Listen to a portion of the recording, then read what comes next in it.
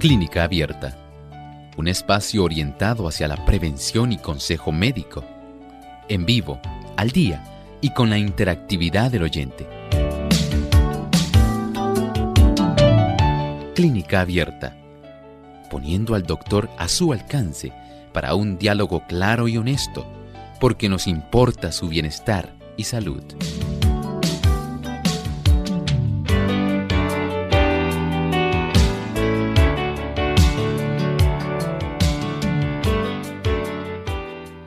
Ha llegado el momento de usted hacer su consulta en nuestro programa de Clínica Abierta. Les invitamos a participar llamando a nuestras líneas telefónicas. En Puerto Rico, localmente, el 787-303-0101. Para los amigos que están en los Estados Unidos, el 1-866-920-9765. Llamadas internacionales libre de cargos, el 1-787-282-5990 y el 1-787-763-7100. También usted puede visitar nuestra página web radiosol.org en vivo a través del chat. Durante esta hora puede hacer su consulta, y también aquellos amigos que nos siguen por la plataforma del Facebook Live, también ahí durante esta hora pueden comunicarse con nosotros y hacer sus consultas. Así que desde este momento pueden comenzar a participar en nuestro programa.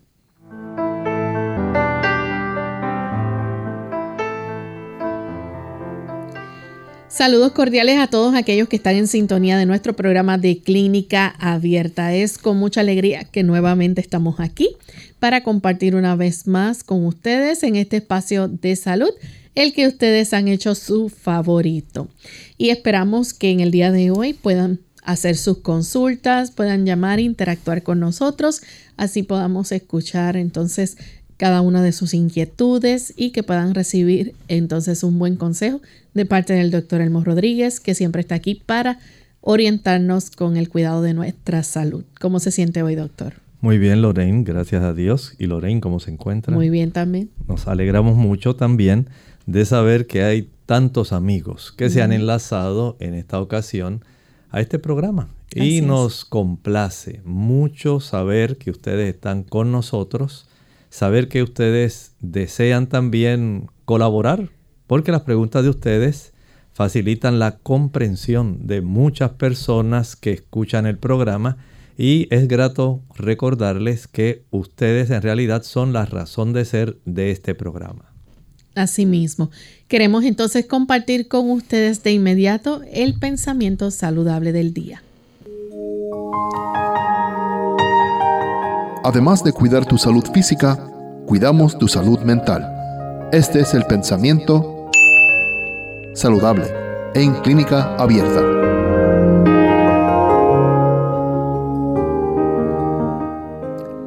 ¿Sabía usted que algunas veces la imaginación produce la enfermedad y aún es frecuente que la agrave? Muchos hay que llevan vida de inválidos cuando podrían estar buenos si pensaran que lo están. Muchos se imaginan que la menor exposición del cuerpo les causará alguna enfermedad, y efectivamente el mal viene sobre ellos porque se le espera. Muchos mueren de enfermedades cuya causa es puramente imaginaria. ¿Cuántas personas tienen condiciones psicosomáticas? Sí, usted puede haber ya conocido casos de personas que a consecuencia de que pensaban que estaban desarrollando tal condición, porque yo me siento así y yo nunca había sentido esto, sencillamente ellos facilitan el que su sistema inmunológico comience a funcionar inapropiadamente. Y de esto, lamentablemente, el cuerpo se puede afectar, porque hay una gran influencia de la mente sobre el cuerpo. Y hay personas que se han tornado literalmente inválidos, sencillamente porque decidieron que su cuerpo no cumplía las funciones que ellos sencillamente indujeron mediante ese pensamiento negativo preocupante Lamentablemente, si tuvieran otra forma de pensar, ellos podrían deshacerse de ese lastre que les está agarrando y les impide desarrollarse como cualquier otro ser humano. Es más, les impide ver una actitud de esperanza, tener esa capacidad de saber que en el horizonte todavía hay una oportunidad para que las cosas sean diferentes. Tan solo si usted ve en su panorama del diario vivir la figura de Jesús ayudándole, usted notará que esa lobreguez, esa nube que usted carga muchas veces sobre su cabeza, comenzará a disiparse y notará que los rayos de justicia comienzan a llegar hasta usted, dándole otra perspectiva de la vida y facilitando que usted pueda distribuir una influencia adecuada de su mente sobre todo su cuerpo. Agradecemos al doctor por compartir con nosotros el pensamiento de hoy y estamos listos ya, amigos, para comenzar a recibir sus llamadas. Comenzamos con nuestra amiga Carmen. Ella se comunica desde Cabo Rojo. Adelante, Carmen. ¿Y qué debo hacer? Gracias, buen día. Carmen, disculpe, ¿puedes repetir nuevamente? ¿Está con qué? Con sinusitis crónica. Ok. Muchas gracias. Sé, según usted nos relata, que le han recetado sus antibióticos, pero también la queremos ayudar adicional. Además de sus antibióticos, recuerde que hay formas como usted le puede facilitar a su organismo el que los diferentes tipos de patógenos, bacterias, virus, puedan llegar y puedan quedarse residiendo en las cavidades de los senos paranasales. Cuando usted consume principalmente productos derivados de la leche, usted va a facilitar esto.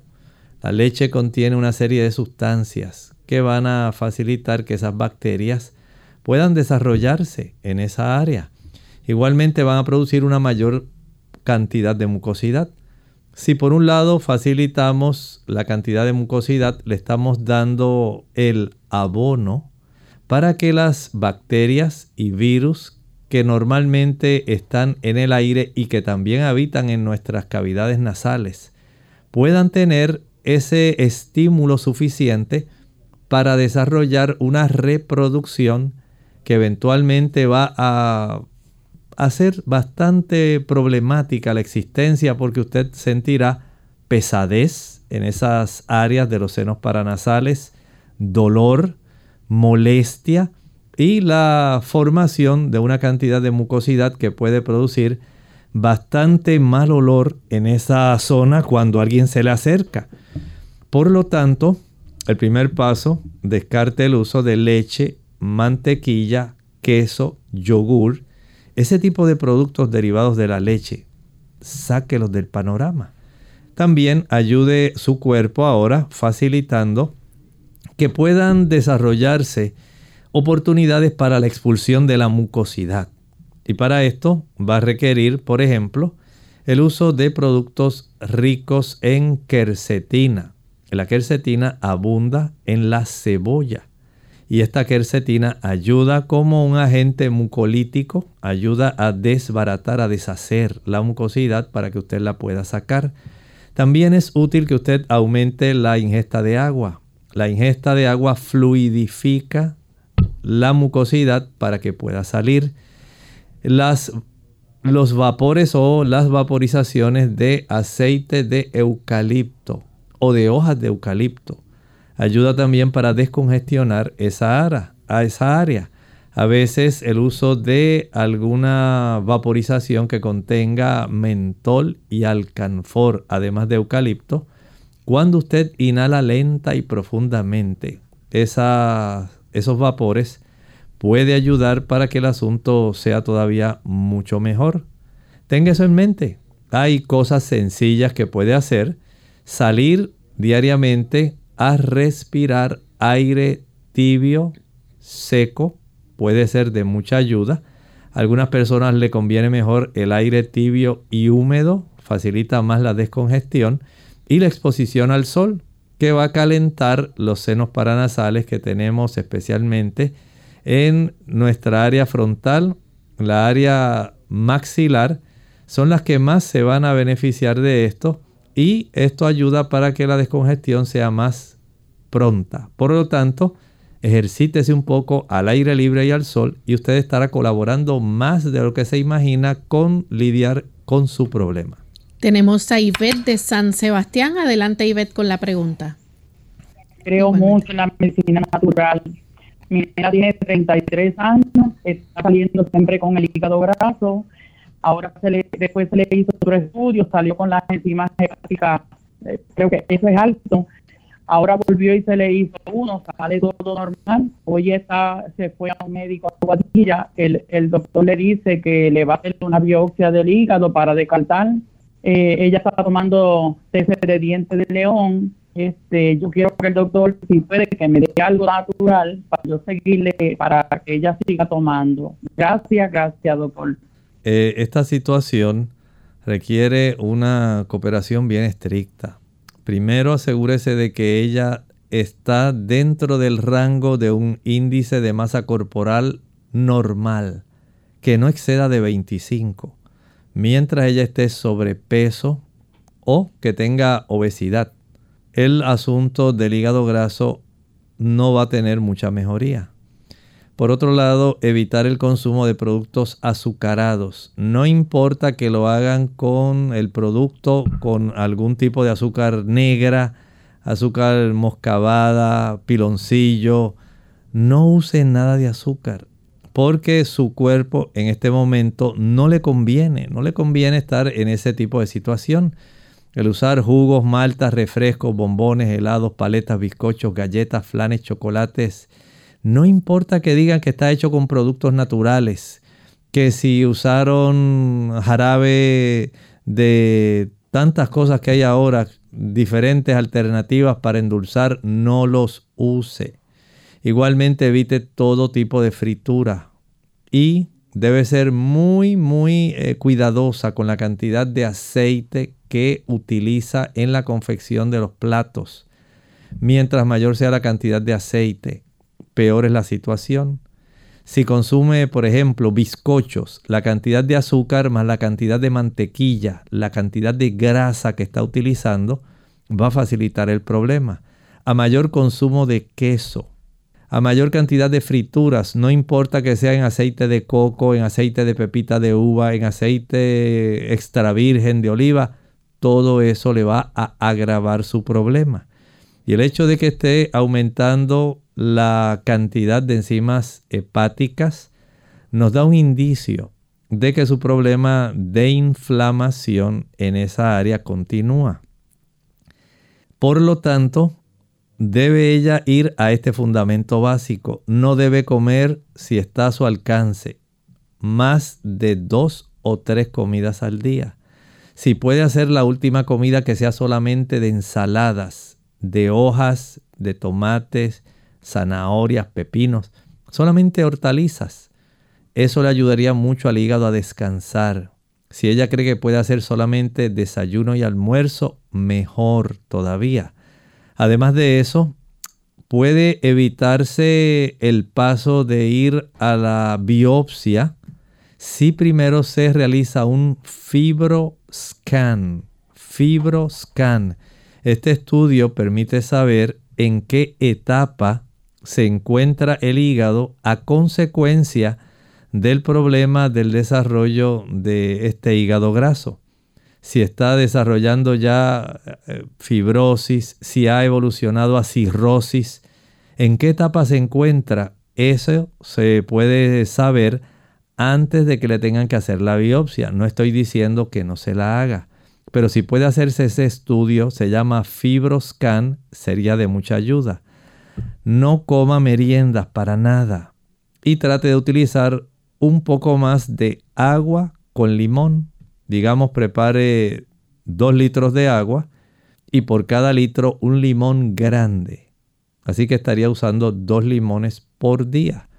Ese tipo de líquido, esa agua de limón, sin azúcar, ni miel, ni jarabe de maíz, ni ningún otro tipo de jarabe, ni de sorgo, ni de nada.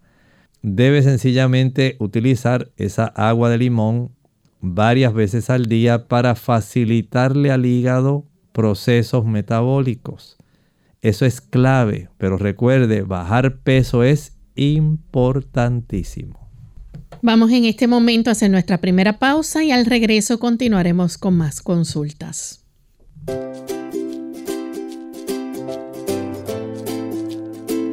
Existe una relación entre peso y obesidad. Es durante el sueño profundo que sucede la secreción de hormonas importantes.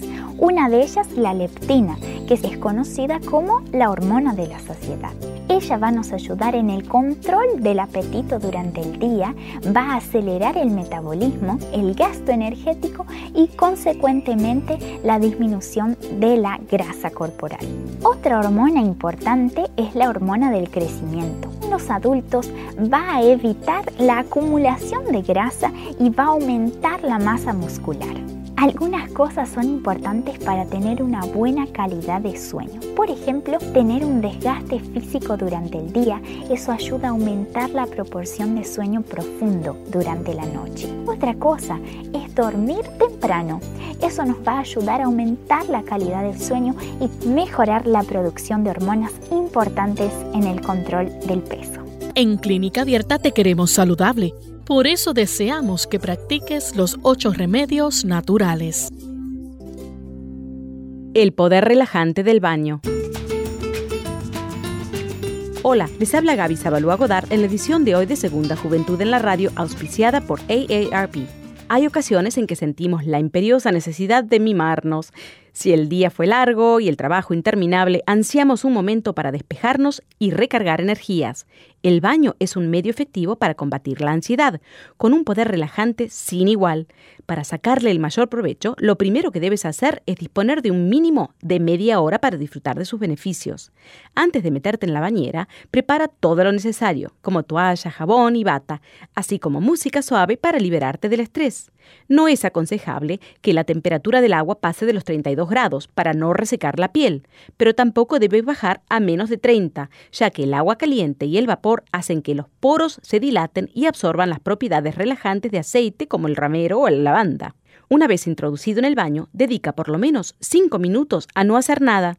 Deja tu mente en blanco e intenta tranquilizarte, después de darte un masaje con algunas esponjas de cerdas suaves en dirección al corazón y finaliza con una ducha fría para estimular la circulación. Una vez que hayas secado tu piel, aplícale una buena crema hidratante para recuperar la humedad perdida y no olvides dormir lo necesario. El patrocinio de AARP hace posible nuestro programa. Para más información, visite aarpsegundajuventud.org.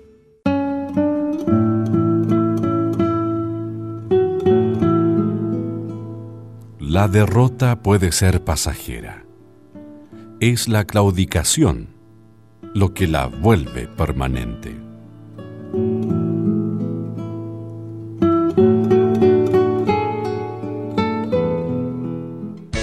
Unidos con un propósito, tu bienestar y salud.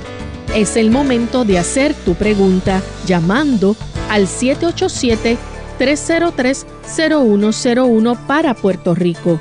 Estados Unidos, 1-866-920-9765 y llamadas internacionales al 787-763-7100 o al 787-282-5990. Clínica Abierta, trabajando para ti.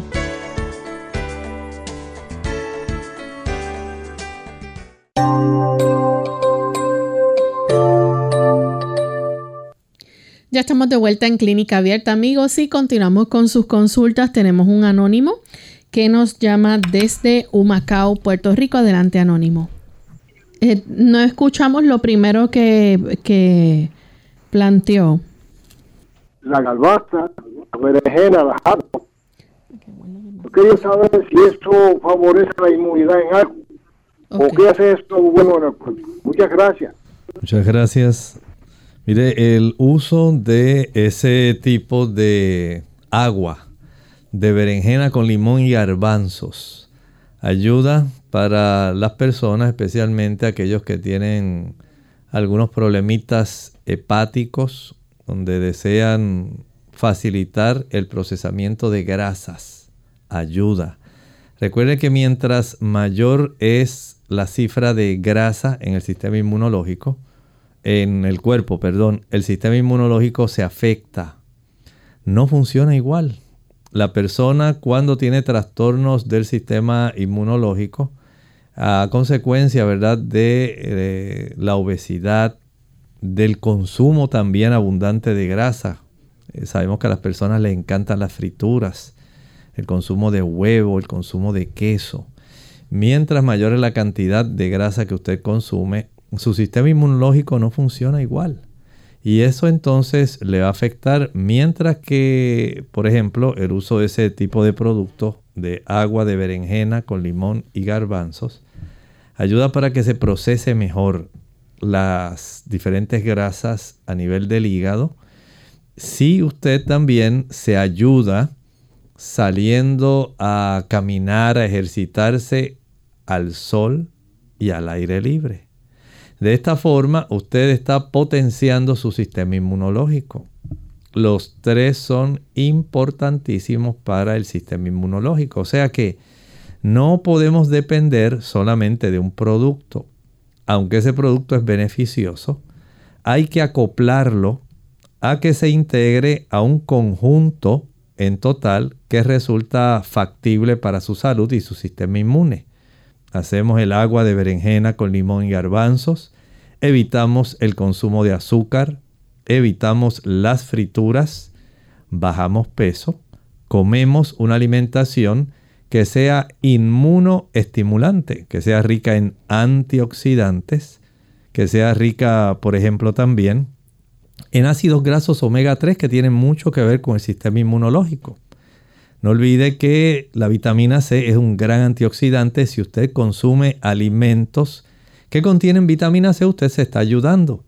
Si además de eso usted tiene el beneficio de poder utilizar bastante agua, de dormir bien cada noche, entonces su sistema inmunológico va a mejorar más todavía.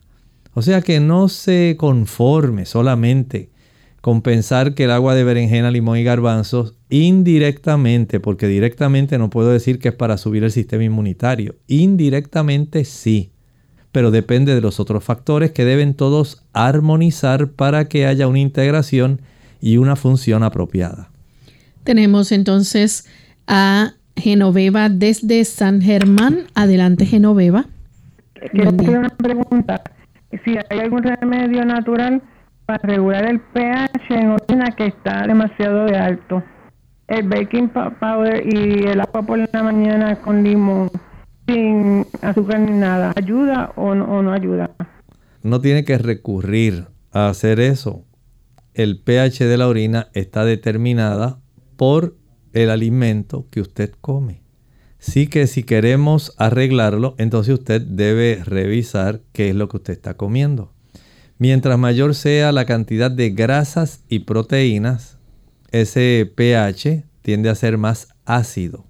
Mientras mayor la cantidad de ensaladas, los diferentes tipos de hortalizas, usted notará, y al igual que las frutas, que el pH se torna un poco más alcalino. No es que nosotros tengamos que funcionar necesariamente en un pH estrictamente alcalino. El pH de nuestra sangre, que es la que se filtra para producir orina, y esa orina generalmente refleja un pH más o menos parecido al de la sangre, con un poco de variación porque depende de cuánta es la cantidad de aminoácidos, cuánta es la cantidad de ácidos grasos que usted ha ingerido. De acuerdo a eso, usted es la persona que determina. No es el bicarbonato, es su metabolismo. Si a usted le encantan las papas fritas, si le gusta comer churrasco, chuleta, jamón, tocino, langosta, hamburguesas, pizza, ya sabe que va a tener un pH ácido. Y aunque se tome el bicarbonato y mientras siga comiendo lo mismo, pues va a seguir igual. Pero si usted cambia y dice, bueno, yo quiero tener un pH de 7.39, que es el pH aproximado en el cual nosotros funcionamos en nuestra sangre, y quiero que se refleje en el pH de mi orina, voy a ingerir una mayor cantidad de, por ejemplo, digamos repollos, rábanos, remolachas, tomates, zanahoria, coliflor, berro, brócoli. Voy a comer más de esos productos, voy a comer más frutas que a su vez tienen una mayor cantidad de potasio, que ayuda más al intercambio entre el sodio y el potasio. Voy a ingerir una mayor cantidad de agua que ayuda a reducir también el pH. Si usted no toma agua, su orina va a estar mucho más concentrada y va a estar mucho más ácida, tan solo porque no toma suficiente agua. Vea las cosas sencillas que usted puede hacer sin tener que recurrir a usar el bicarbonato o alguna otra cosa para arreglar el pH de su orina. Tenemos entonces a Ariel, que nos llama de San Juan, Puerto Rico. Adelante, Ariel. Sí, buen día y gracias.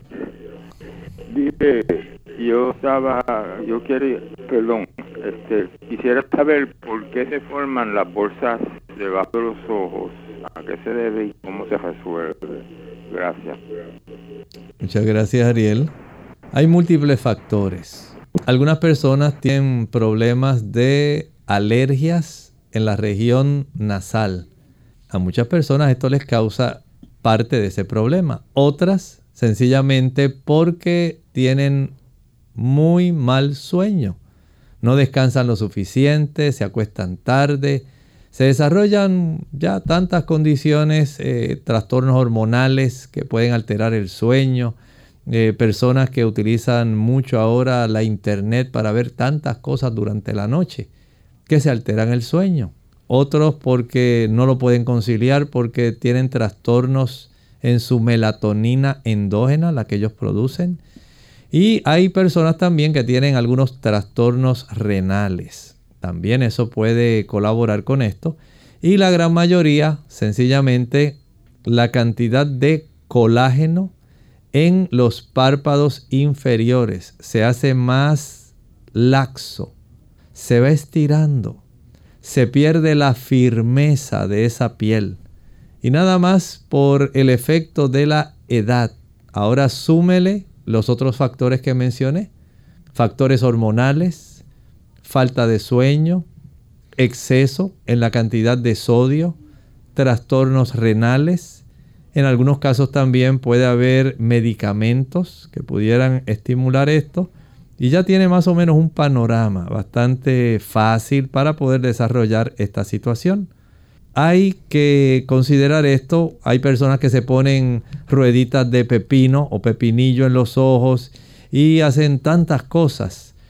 Pero la realidad es que un buen sueño, una buena hidratación, una alimentación que no sea alta en sodio, el poder también tener una oportunidad de ejercitarse adecuadamente para que la circulación y la firmeza del colágeno que se va a formar se pueda conservar y puede evitar en gran medida el que a temprana edad pueda ya la persona tener esos pliegues tan pronunciados en su área, ¿verdad?, de los párpados inferiores.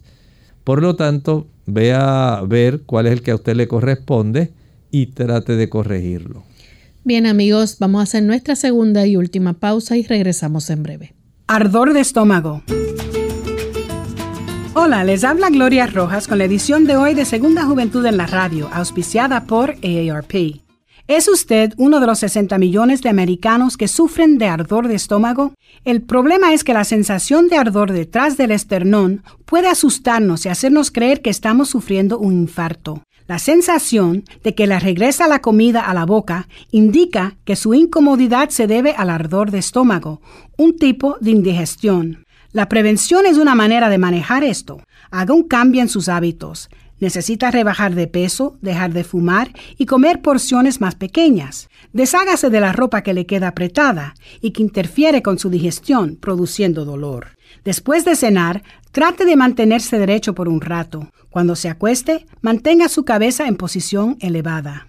Quizás tomar una pastilla sea más fácil que cambiar su modo de vida. Si se repiten los episodios de ardor de estómago, quizás ya conozca los modos de tratamiento. Los antiácidos que se compran sin recetas médicas neutralizan los ácidos en el estómago, pero no pueden impedir el ardor. Para eso se necesitan bloqueadores de ácido que se toman antes de comer. Algunos bloqueadores de ácido también se pueden comprar sin receta médica. Nuestro programa se hace posible por el patrocinio de AARP. Para más información visite aarpsegundajuventud.org. La papaya es una fruta muy peculiar y rica en vitaminas. Su ingesta favorece la digestión de las proteínas. Además, tiene muy pocas calorías. Comerla a mordiscos ejerce una acción blanqueadora sobre los dientes. También protege la piel del envejecimiento producido por las radiaciones solares. En el 1900 las personas obtenían el 70% de sus proteínas provenientes de alimentos de las plantas. Hoy obtienen el 70% de sus proteínas de alimentos provenientes de animales altos en grasa y en colesterol. Clínica Abierta. Ya estamos de vuelta en Clínica Abierta, amigos, y continuamos contestando sus consultas. En esta ocasión, Sergio nos llama desde los Estados Unidos. Adelante, Sergio. Sí, muy buenos días. Dios los bendiga a todos dos. Tengo una inquietud, ¿verdad? Y una pregunta. Al principio de la pandemia, ¿verdad? Cuando empezó todo esto, pues que empezó a salir la vacuna y eso, pues se asusta uno, ¿verdad? Y yo decidí, pues, que me he hecho las tres shots del Moderna, ¿verdad? Como he escuchado muchos casos de inflamación del corazón. No logramos escuchar bien la consulta de Sergio, perdimos la comunicación. Así que vamos entonces a pasar a la próxima llamada. Tenemos a Francisco, él nos llama desde Calley. Adelante, Francisco. Francisco, ¿estás en línea? No. Continuamos entonces con Sonia desde la República Dominicana. Sonia. Bueno, pedimos disculpas a nuestros amigos oyentes. Estamos teniendo un poco de dificultades técnicas con el internet, así que vamos entonces a tratar de contestar a nuestros amigos del chat en lo que se comunican nuevamente algunos de ellos. Tenemos a John, él nos escribe, tiene 43 años, su valor de creatinina en sangre le salió muy alto, 1.6, no tiene diabetes, no tiene HTA. ¿Qué les recomienda hacer para conservar y mejorar su nivel de creatinina? Desde Perú nos escribe. Muchas gracias. Bueno, él aquí nos dice que aunque tiene esa cifra, no es diabético ni es hipertenso.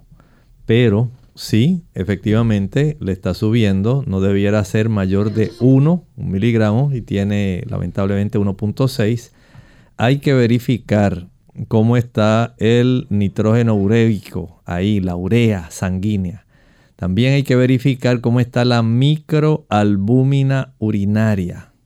Algunas personas deben practicarse una colección de orina de 24 horas para el aclaramiento de creatinina. Eso es muy importante en su caso antes que proceda a hacer cualquier otra cosa.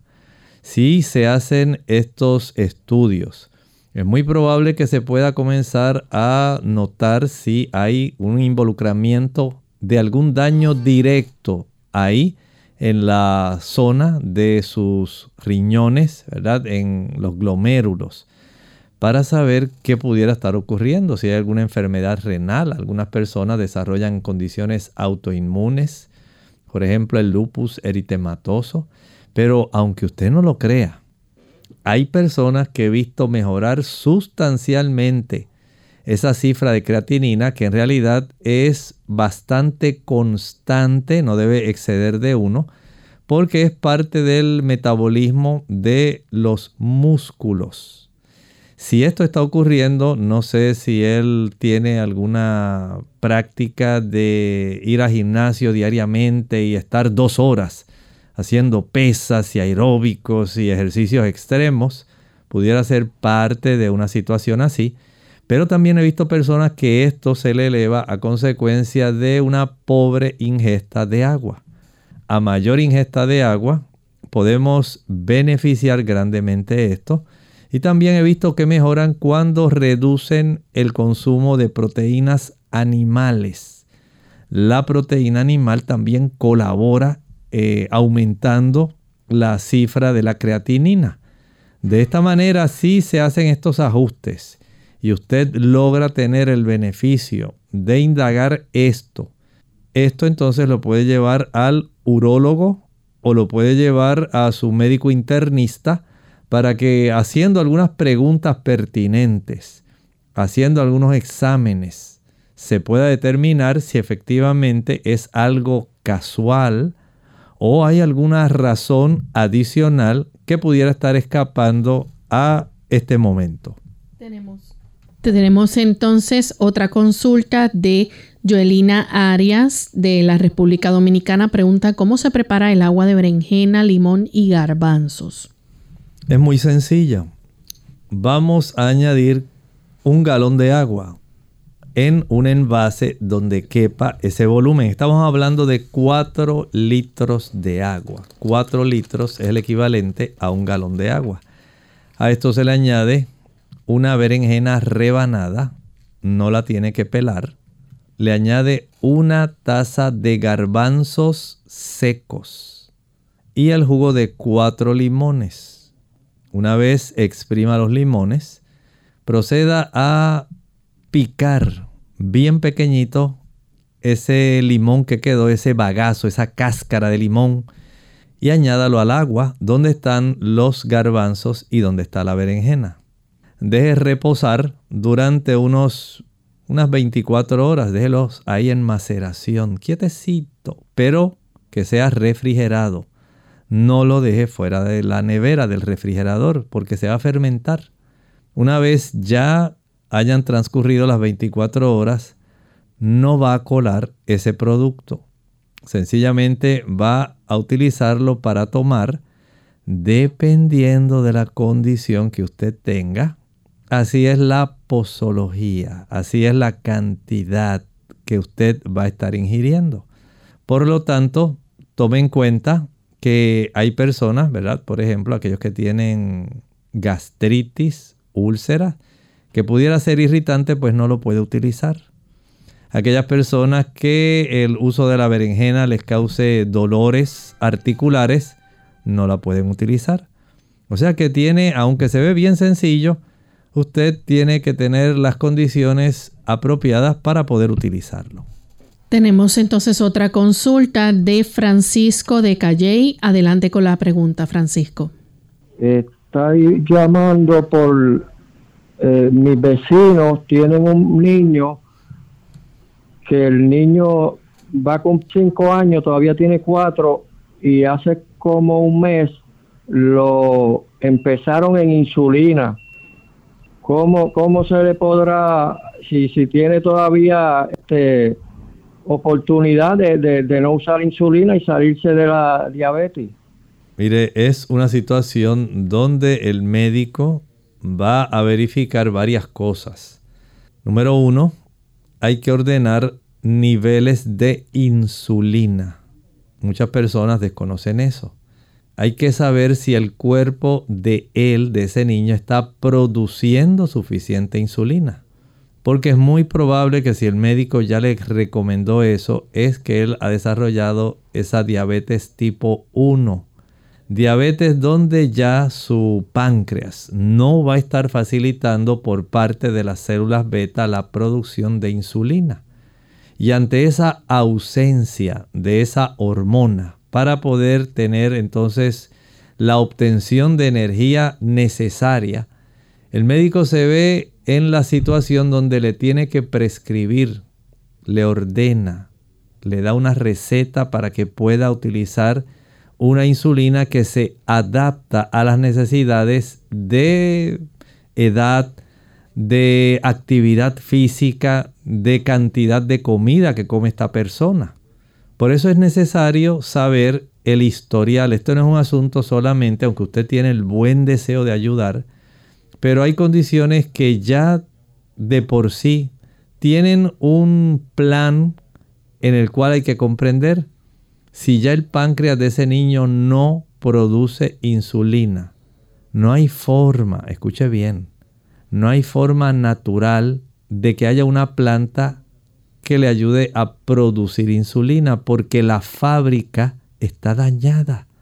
La fábrica se dañó y aunque usted le dé todos los elementos necesarios, todos los aminoácidos para que el páncreas en esas células betas pueda secuenciar la cantidad de aminoácidos para la producción de insulina, no se va a producir porque la maquinaria no funciona.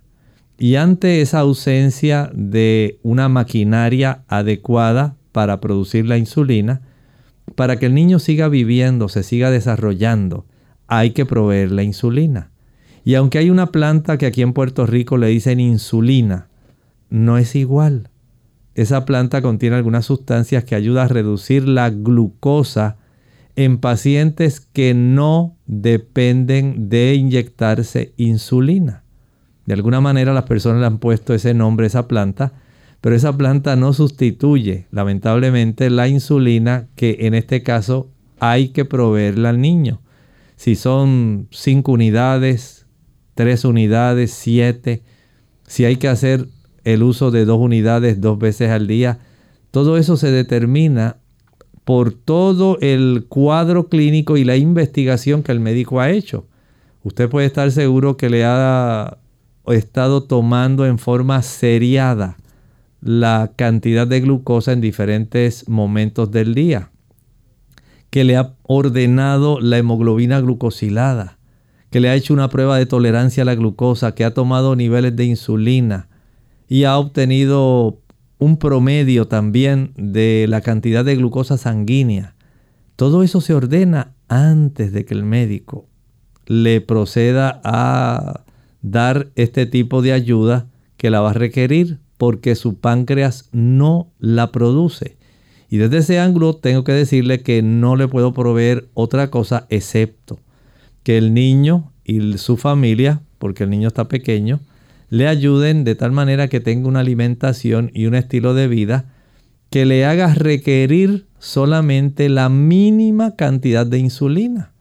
Puede ser que pueda ser viable para él utilizar tal vez, pienso, 2 unidades al día, 3 unidades, pero todo depende de su actividad física, de su edad, de qué es lo que come y tiene que tener muy pendiente.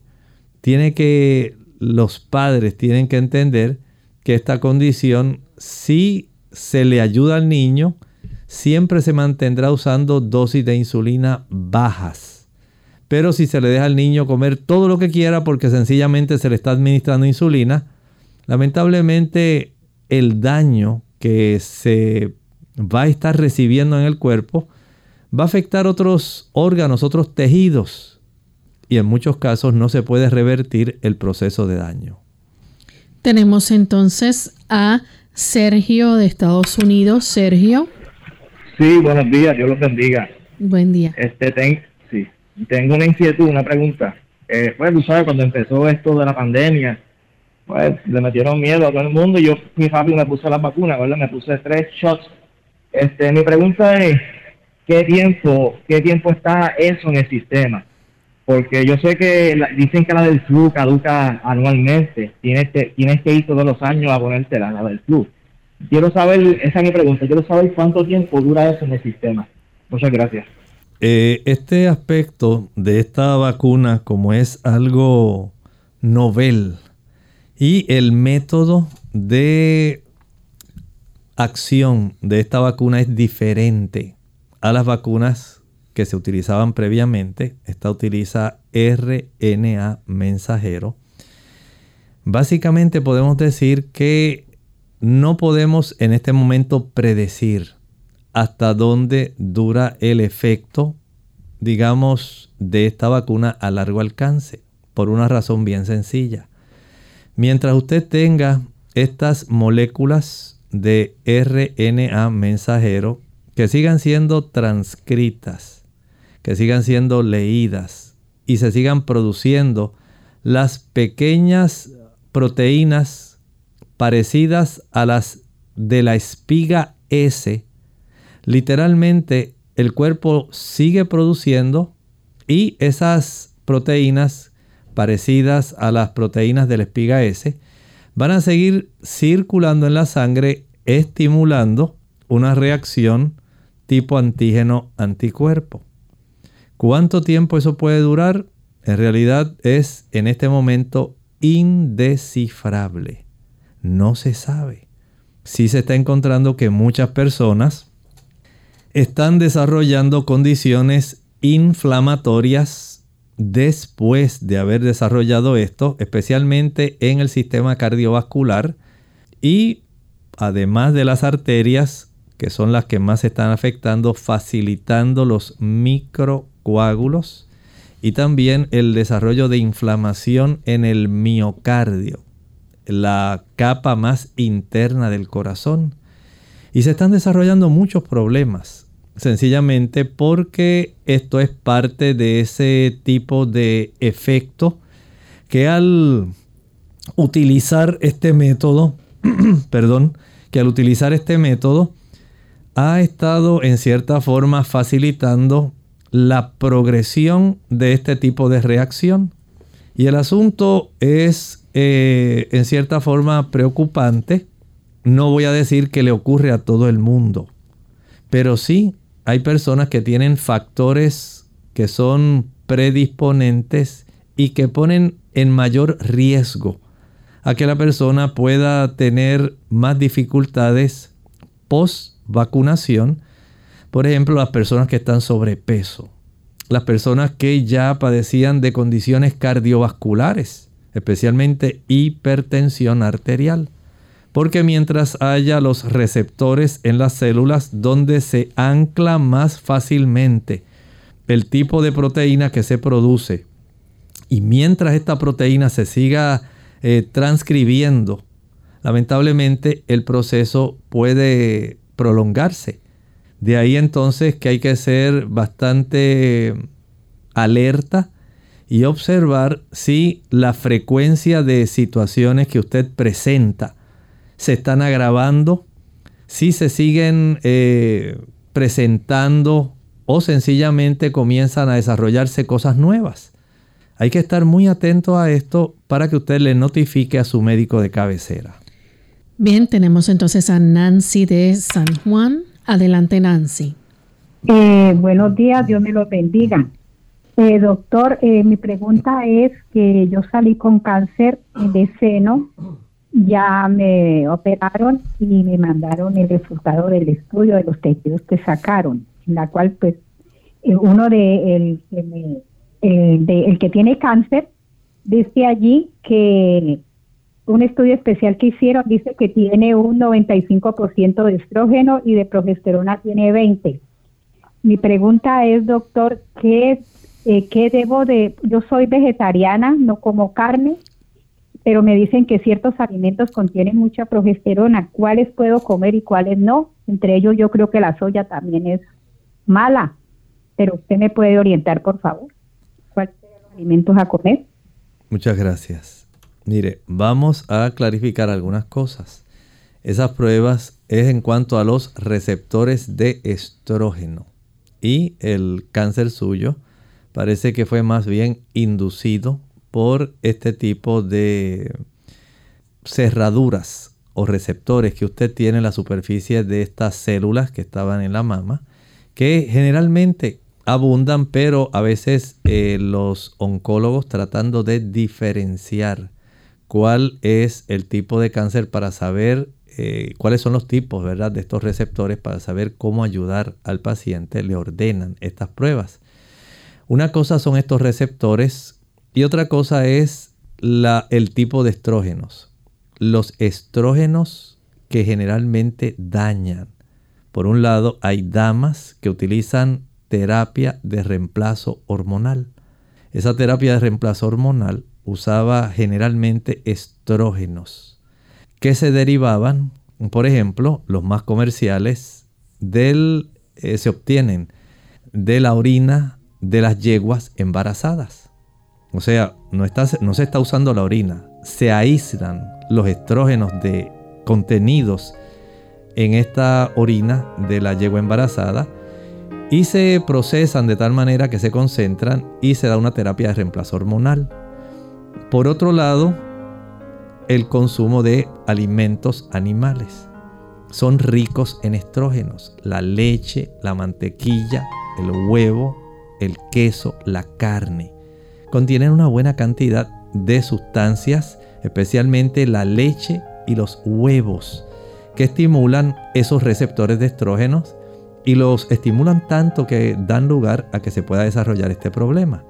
Pero otra cosa, escuche bien, son los fitoestrógenos. Son estrógenos que se obtienen de las plantas que no son iguales a los estrógenos humanos, ni son iguales a los que se obtienen de los productos animales. Los fitoestrógenos que se obtienen en los garbanzos, en las aceitunas, que se encuentran en la soya y que se encuentran en muchos otros productos, son protectores. No tienen nada que ver con el desarrollo de cáncer. Son más bien evitadores de que se pueda desarrollar. Mientras la persona consume, digamos, unas alitas de pollo, media pechuga, si le gusta la chuleta, si le gustan los dos huevitos revueltos, si le gusta tomarse 1 litro de leche al día, usted estimula el desarrollo de eso y en este caso a usted no le conviene consumir ningún producto animal. Pero sepa que los estrógenos provenientes de plantas no estimulan el cáncer, más bien la protegen de él. Amigos, hemos llegado ya al final de nuestro programa. Agradecemos a todos por la participación. Les invitamos a aquellos que no pudieron hacer sus consultas hoy, que en el día de mañana nos acompañen nuevamente y vamos a estar recibiendo esas preguntas. Así que para finalizar nos despedimos entonces con este pensamiento para meditar. El pensamiento para meditar está en 3 de Juan 2. Amado, yo deseo que tú seas prosperado en todas las cosas y que tengas salud, así como prospera tu alma.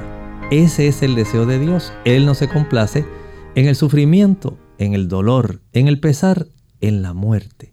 Él desea para nosotros lo mejor. Acércate a Él. Él desea bendecirte. Nosotros nos despedimos y será entonces hasta el siguiente programa de Clínica Abierta. Con cariño compartieron el doctor Elmo Rodríguez Sosa y Lorraine Vázquez. Hasta la próxima.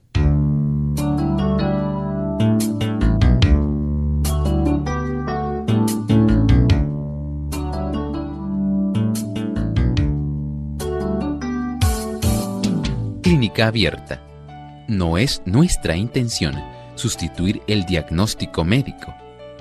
Antes de poner en práctica cualquier consejo brindado en este programa, usted debe consultar con su médico. Hasta la próxima.